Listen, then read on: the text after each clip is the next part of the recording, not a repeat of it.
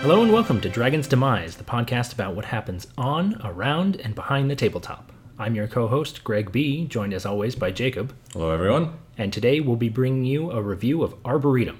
But first, let's talk about what we've been playing lately. So first of all, we just finished a really fun game. One of my many Kickstarters, Small Star Empires. Right, which is not Tiny Epic Galaxies, and I will forever equate those two in my head. Nor is it Pocket Imperium. It's true.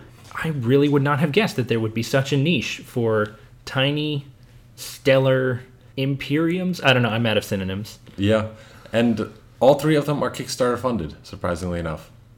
And the ways to play all three of them are very different. There's probably an analysis there somewhere. Yeah. This is a really quick game. 15 minutes, 20 minutes, tops. And the way that you play it is you have your map of your galaxies and you just move your ship.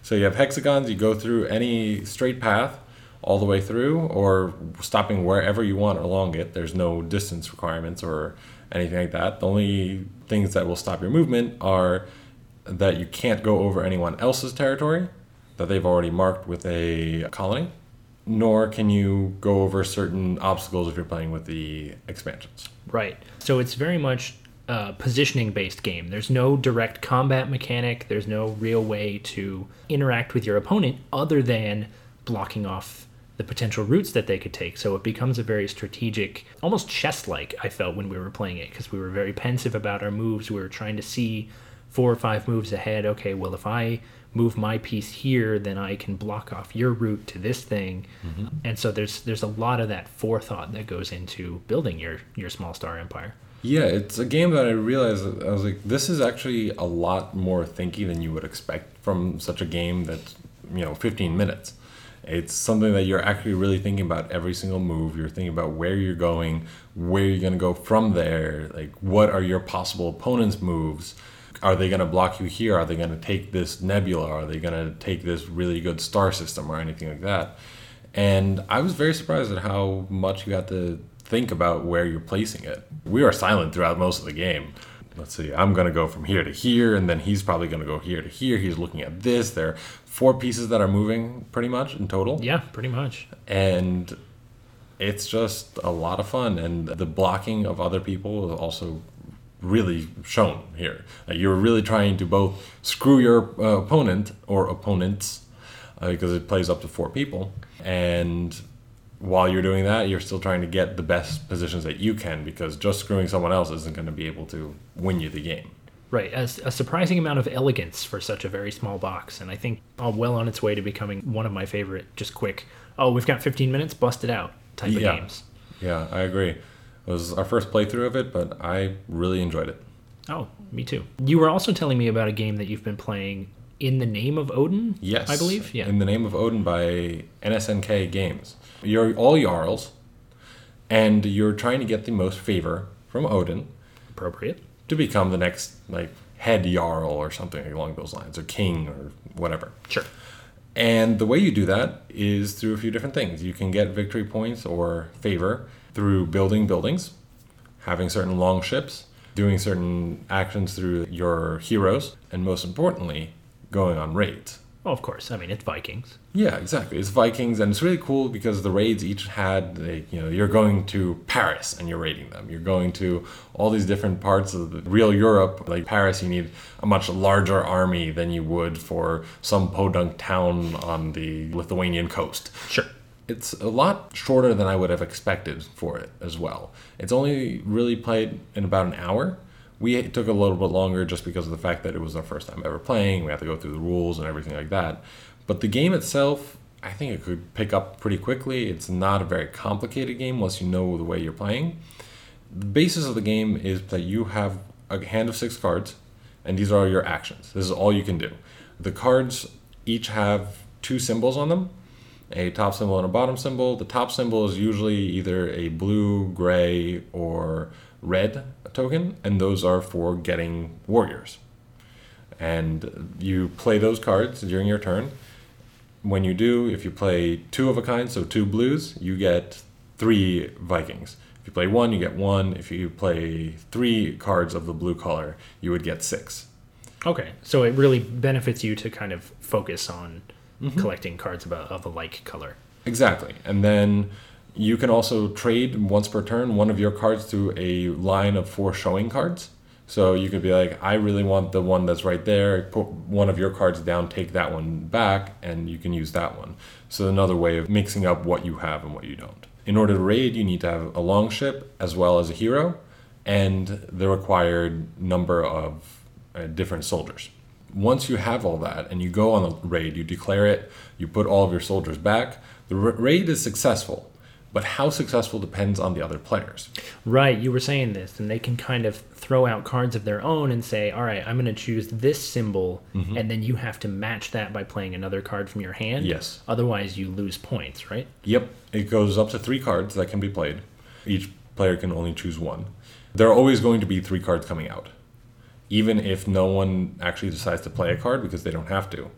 They would come from the top of the deck. It's just that they get to choose how difficult they want to make it.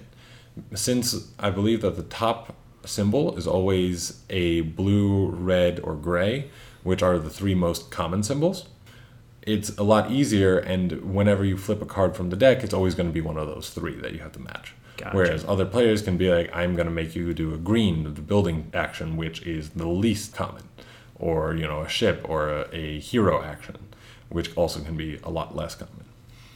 And you play until you can't reveal any other raids. Once that happens, that player doesn't even end their turn. Oh, wow. It ends immediately. So none of this go around, finish the phase nonsense. None of that. And it's very interesting because that last player has to really balance what they want to do, because if they want to do anything else with their cards, they have to do it before their raid. Because if they hold on to the cards, expect us to throw cards down to screw them, they then can't use those cards or those actions.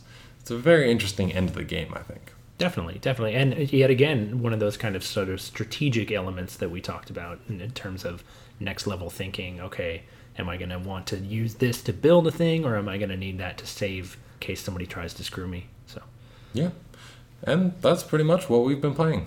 At least in terms of board games. Now, I know you spoke about your new D&D campaign. Yes. I actually just started a Dragon Age campaign using the Dragon Age systems developed by Green Ronin. And that's been a lot of fun. It's a little bit different, uncharted territory for me. I've mostly been a D20 gamer historically, but the system here, you roll 3 D6s, and then one of them is a different color. In this flavor, it's called the Dragon Die.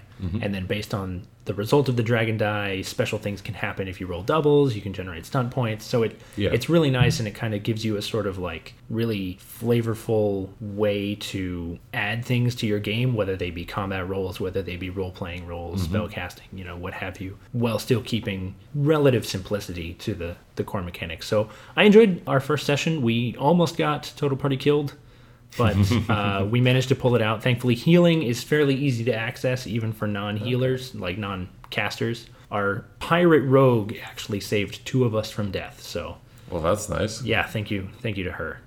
Definitely. My D&D campaign has been going pretty well. Been enjoying it. Kemroft Bladroll, which is my character, has been pretty much fully integrated into the party, which is awesome. Okay. Of course, one of the other characters, Pip, who is a gnome rogue, still does not trust me, but that player is never going to trust me, probably. Okay. I mean, rogues, they tend to keep their distance, so yeah. Maybe it's just not a relationship that you build. Yeah, and my introduction to the party was me popping out from behind a tree saying, "Hi, I've been following you guys. So, hi. I'm going to go with you guys now." Probably could have played that better, yeah. A little bit. We did, as a party, go and destroy Banshee last time. Impressive, because you guys are still pretty low level, right? We're at level 3 right now. Oh, okay. All right. So, a party of level 3 adventurers. It was a bit of a challenge, especially when the Banshee knocked out Rowan, our monk, with the first scream. Immediately just, boom, down on the ground, unconscious. Yep, that'll make things tough. But once he finally got back up, and the rest of us, we knew that this was going to be our only fight in that day, so we were able to use our bigger spells and all that, and not have to hold any punches. So a little bit of metagame, but at least it keeps the action rolling. I mean, I guess I would say a wizard would know that. I can only cast so many times a day. Fair, and I guess a Banshee, even if you have other fights that day, the Banshee's probably going to be the hardest. At that point. Probably, and we were right by a church, so we could just go right there and rest. So. Okay. It was good. And that way, actually, our DM took a lot of inspiration from Critical Role in that he made this the Slayers Guild. Okay. For those of you who listen to Critical Role, that is a play on the Slayer's Take, which is an organization that gives out contracts to go and kill monsters and harvest their organs and other things like that to sell to people. So we were able to harvest ectoplasm from the Banshee, which we then took back to the Slayers Guild, and that's how we joined, and now we are low-ranking members of the Slayers Guild. All right, making progress. Advance that plot. Exactly. So it was a lot of fun. It was good, and I'm looking forward to next week's. Yeah, I'll bet. We're hoping to play bi-weekly for this DA campaign. I'm definitely looking forward to the next session of that as well. Mm-hmm. And a quick mention of one other thing that we did was we went to the Renaissance Fair this weekend. We did, and that was a blast. There was a games table, although unfortunately we found it late in the day, so everyone was pretty tired and we didn't have a chance to check any of them out. But it was just great to enjoy the atmosphere. The Maryland Renaissance Fair is actually a permanent fairgrounds, really high quality. All the the actors were just really into it. I'll tell you, it made me wish that I had more disposable income because I saw a real nice leather duster. Yep. I convinced Greg that he was going to be a rogue. At first I was saying I want to be a wizard, spellcasting. That's really where the high fantasy's at. But yeah, I think Jacob might have brought me around, and so now I'm thinking about putting together a really high quality rogue costume, I guess, to wear to future fairs. So if anybody wants to donate a couple $1,000s towards that initiative, I'm sure we'll get like a Kickstarter or a Patreon going, and you can help me out. Make Greg a rogue. There you go. Kickstarter now. Yeah, get me to level 1. Yep. So it was a lot of fun, and if you have a Renaissance Fair in your area and you're into any of this kind of medieval fantasy or anything like that, we highly recommend going and check it out. Take some friends, go around, check it out, have fun. It's a blast. Absolutely. And well, that's what we've been up to lately.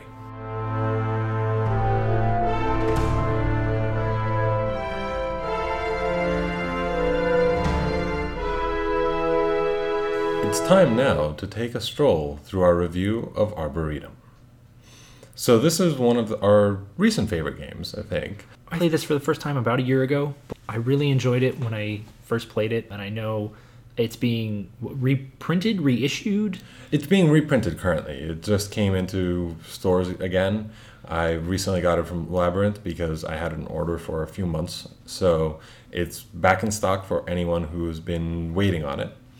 It is a great little game. Very simple, again, another small box game. It's basically just a deck of cards. Well, you say simple. Okay. Straightforward, maybe. No, maybe that's not even right. So let's get into exactly how this game is There's played. not a lot of moving pieces. I will give you that. All right. So with Arboretum, essentially what the goal is you're trying to build appropriately the best prize-winning Arboretum. And you do so by playing different types of trees. So there are 80 cards in the deck, and there are 8 of each of 10 different colors. Yep. And the colors correspond to, maple trees, oak trees, olive trees, that sort of thing. Each one's a different type of tree. And so you're going to play those cards down in front of you, one per turn, adjacent to one another so that you form paths. And a path in this context is a row of trees that starts and ends with the same color and is ascending for its whole way. Yes. So you can play, for example, 1, 3, 5, 7. And those can be all red, or it can be red, then yellow, then blue, then red again. Either way, that's still a path.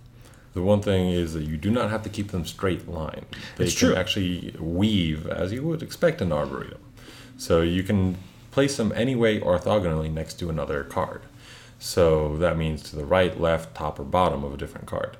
And there are really no restrictions on how to place the cards as long as they are orthogonal. Other than that, as long as you place the cards next to each other, it's fine. It's just you have to decide how to place them to best optimize your scoring and your path to make it the best looking, pretty much. Numbers start from 1 and go up to 8.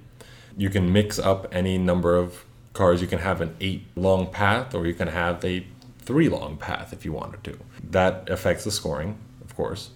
And the scoring itself is based on the number of cards you have between your first card of that color and the last card of that color, and in ascending order. But this is where the catch comes in, or the brain burniness comes in.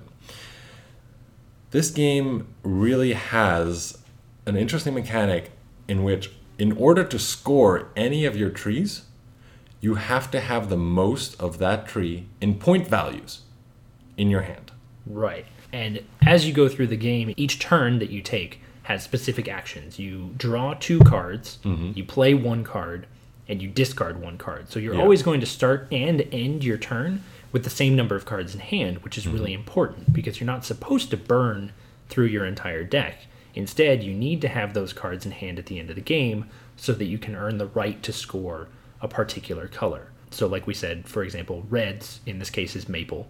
If I had 1, 3, 5, 7 of maple on the field, in order to earn the right to score that path, I would have to reveal more point value of maple from my hand than anyone else did. So that could be if I had the 8 and then each of my 3 opponents just had smaller numbers, or if I had the 8 but then someone else had the 6 and the 4, they would earn the right to score. Yes. Granted, if they don't have any maple in their field, they score 0, but I also score 0. Yeah. So this is really where a lot of the next level thinking, and I hate to say it, but where a lot of the cutthroat and a lot of the bad blood comes in with this, because as you play through the game, you start to realize, okay, we're drawn down pretty low. I haven't seen that red 6 or whatever it is. I bet someone's holding it, and then someone is holding it and they screw you out of scoring and you're like, I hate you. Yep. And then you were thinking that, oh, okay, so that 1s are going to be the ones that you always want to put out onto the field, right? But wait. There's more. No, that's a different game. True. So with the 1s, they can cancel out an 8. If Greg had that 8 of maples in his hand, and I had the 1 of maples, and let's say a 2 of maples, I could place the 1, and that would cause Greg's 8 to be worth 0 points, and my 2 would then beat him in point value. Right. As long as you show it during the... There's different names for it. I call it the right to score or the bid to score phase. Yep. But as long as you show it during that phase, my 8 is negated. Yep. And then again, it doesn't guarantee you the victory either, because it just renders that 8 equal to 0 points. So if I have the 8, you have the 1, and a third person has the 2, that third person is actually the person who earns the right to score. Yeah. So it could even be not to your benefit. You could just screw someone out of their points. Exactly. And not only that, but you have to balance placing those 1s and 8s as well, because they actually earn you extra points if they are in your row. It's true. The scoring is 1 point per card in the path, however long that is, up to 8. If the entire path is at least 4 cards long, and they're all the same color, then you get double. Yes. And then if the path starts with a 1, it's worth 1 extra point, and if it ends with an 8, it's worth 2 extra points. So if you can play those 1s and those 8s safely, Yes. it really behooves you to do so because you get a little bit of extra points. But you really want to save them for insurance, so a lot of times you'll see games where people hold their 1s and 8s till the end, and then as it's revealed that people are laying down or trashing cards from the suit that you're holding, you can say, okay, it's safe now, and I can drop that card. Yes. Now, another thing about trashing the cards. This is an interesting mechanic because all of you have your own discard piles. And when you draw cards, you don't only draw from the main deck in the middle. You can also draw the top card or cards from the discard piles of any of the other players. That's right. So you have to be careful about what you discard. So if I have an 8, and I have the 8 of maples, and I have a really good hand that I really need every other card of mine in order to score, I might throw out that 8, and Greg would go ahead and pick it up. I have to balance that, or do I really, maybe I have both the 8 and the 1, and I know that I could just cancel out his 8 or something like that. But there's always that risk. If you throw out that 1, someone else picks it up, and then you finish building up your thing that you collected afterwards that has that same color, and they play that 1 on your 8 and negate that, that's another issue. So the game really makes you pay attention to what everyone is doing. Oh, it absolutely does. And a lot of times what you'll find is everyone kind of gets their opening hand, they maybe draw a couple cards off the top, and it starts to crystallize in their mind, okay, I've got a lot of blues, I've maybe got kind of a supporting number of yellows, so that's going to be my primary, and they start pitching everything that isn't those colors.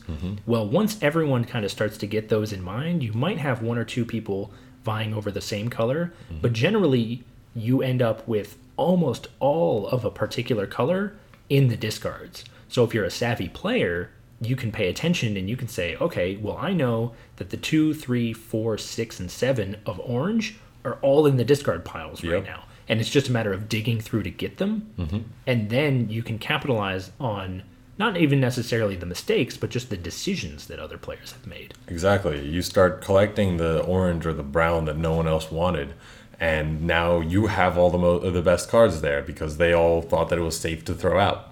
And now there's the second thought, and now they drew the more powerful, like larger cards. Now they have to keep them in their hand, gumming up their hand and making them throw out something else that might be useful to you or a different player.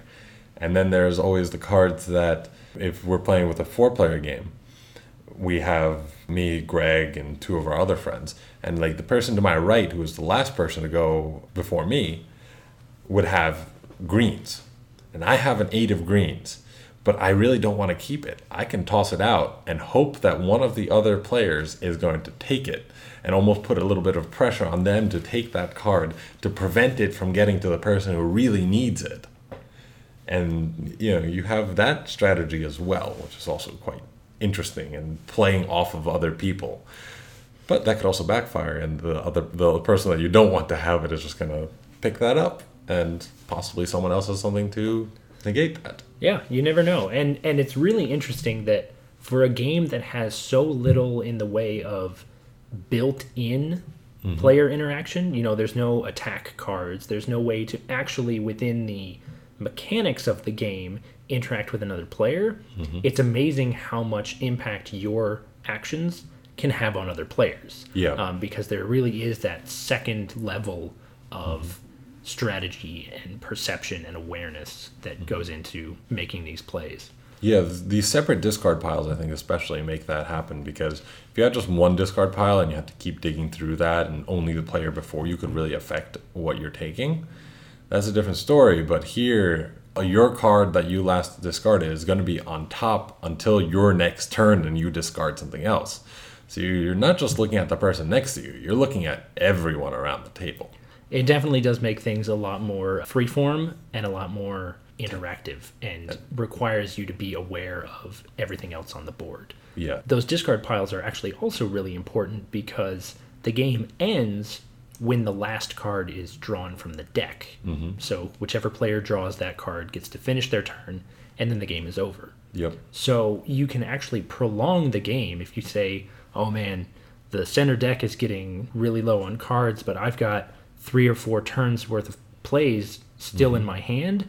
Okay, I'm going to make a conscious decision now to draw off the discards so that I can prolong the game. And then it becomes a tactical decision to end the game. If you say, okay, I think I'm in the best board state, looking around, I see I have the most cohesive paths. I feel confident about the cards that I have in my hand in terms of being able to score those paths. I'm going to go ahead and deliberately take that last card and make it so that no one else can finish whatever it is they're planning.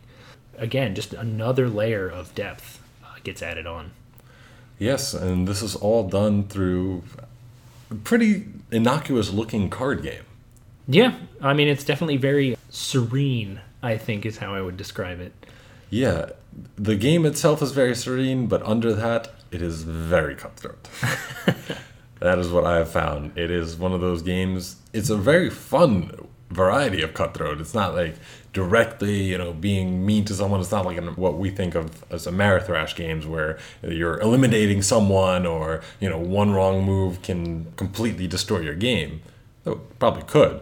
But in general, it's very much a surprise to just about everyone that I've played with that this is the feel of this game. I would agree.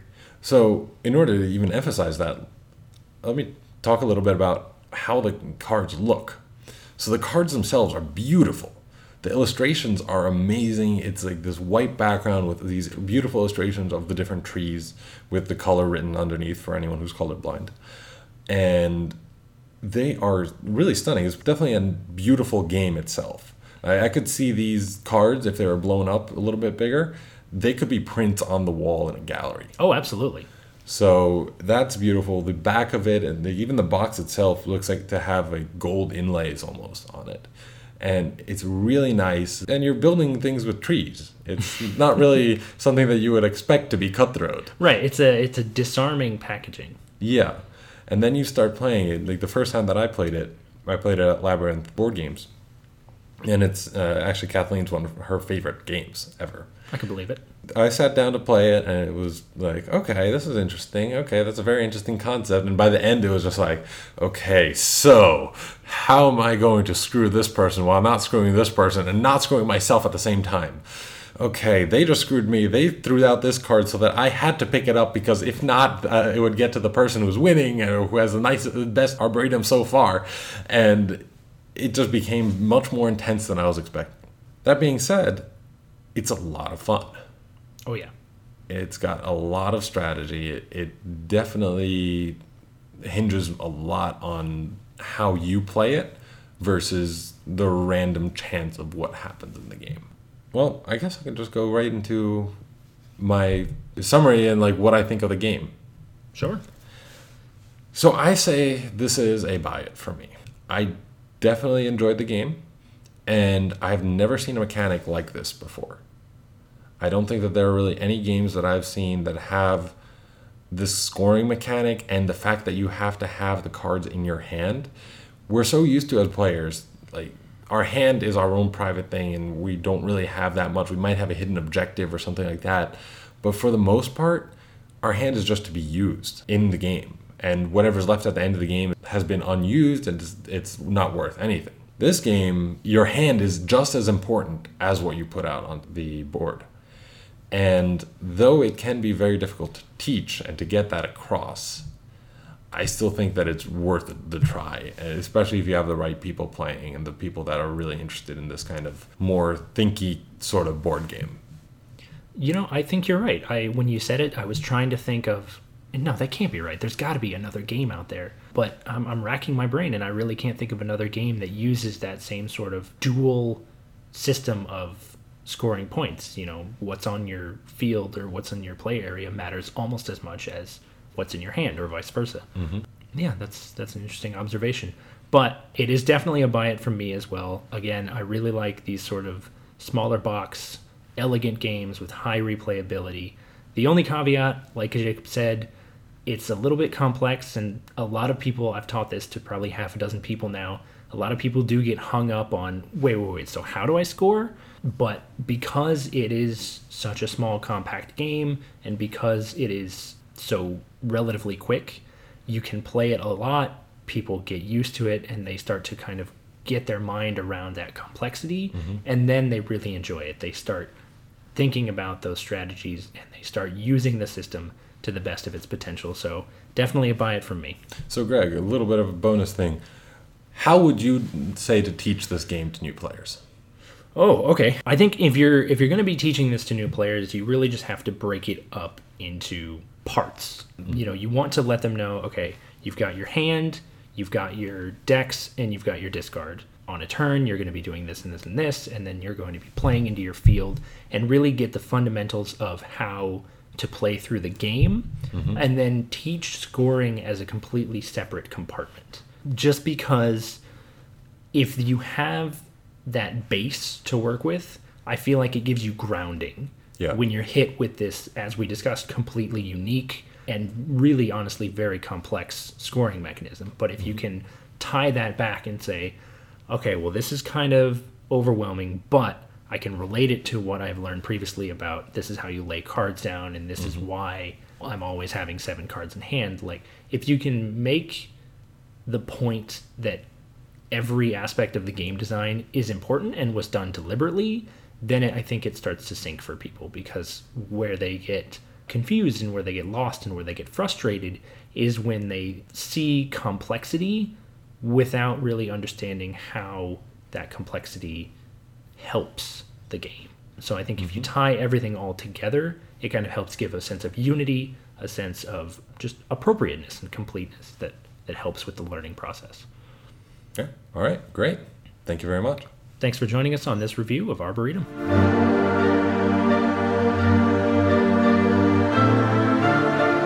We hope you enjoyed this episode of Dragon's Demise.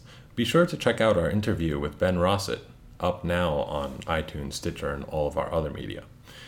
And we hope that you join us next time for our review of The Dragon and Flagon.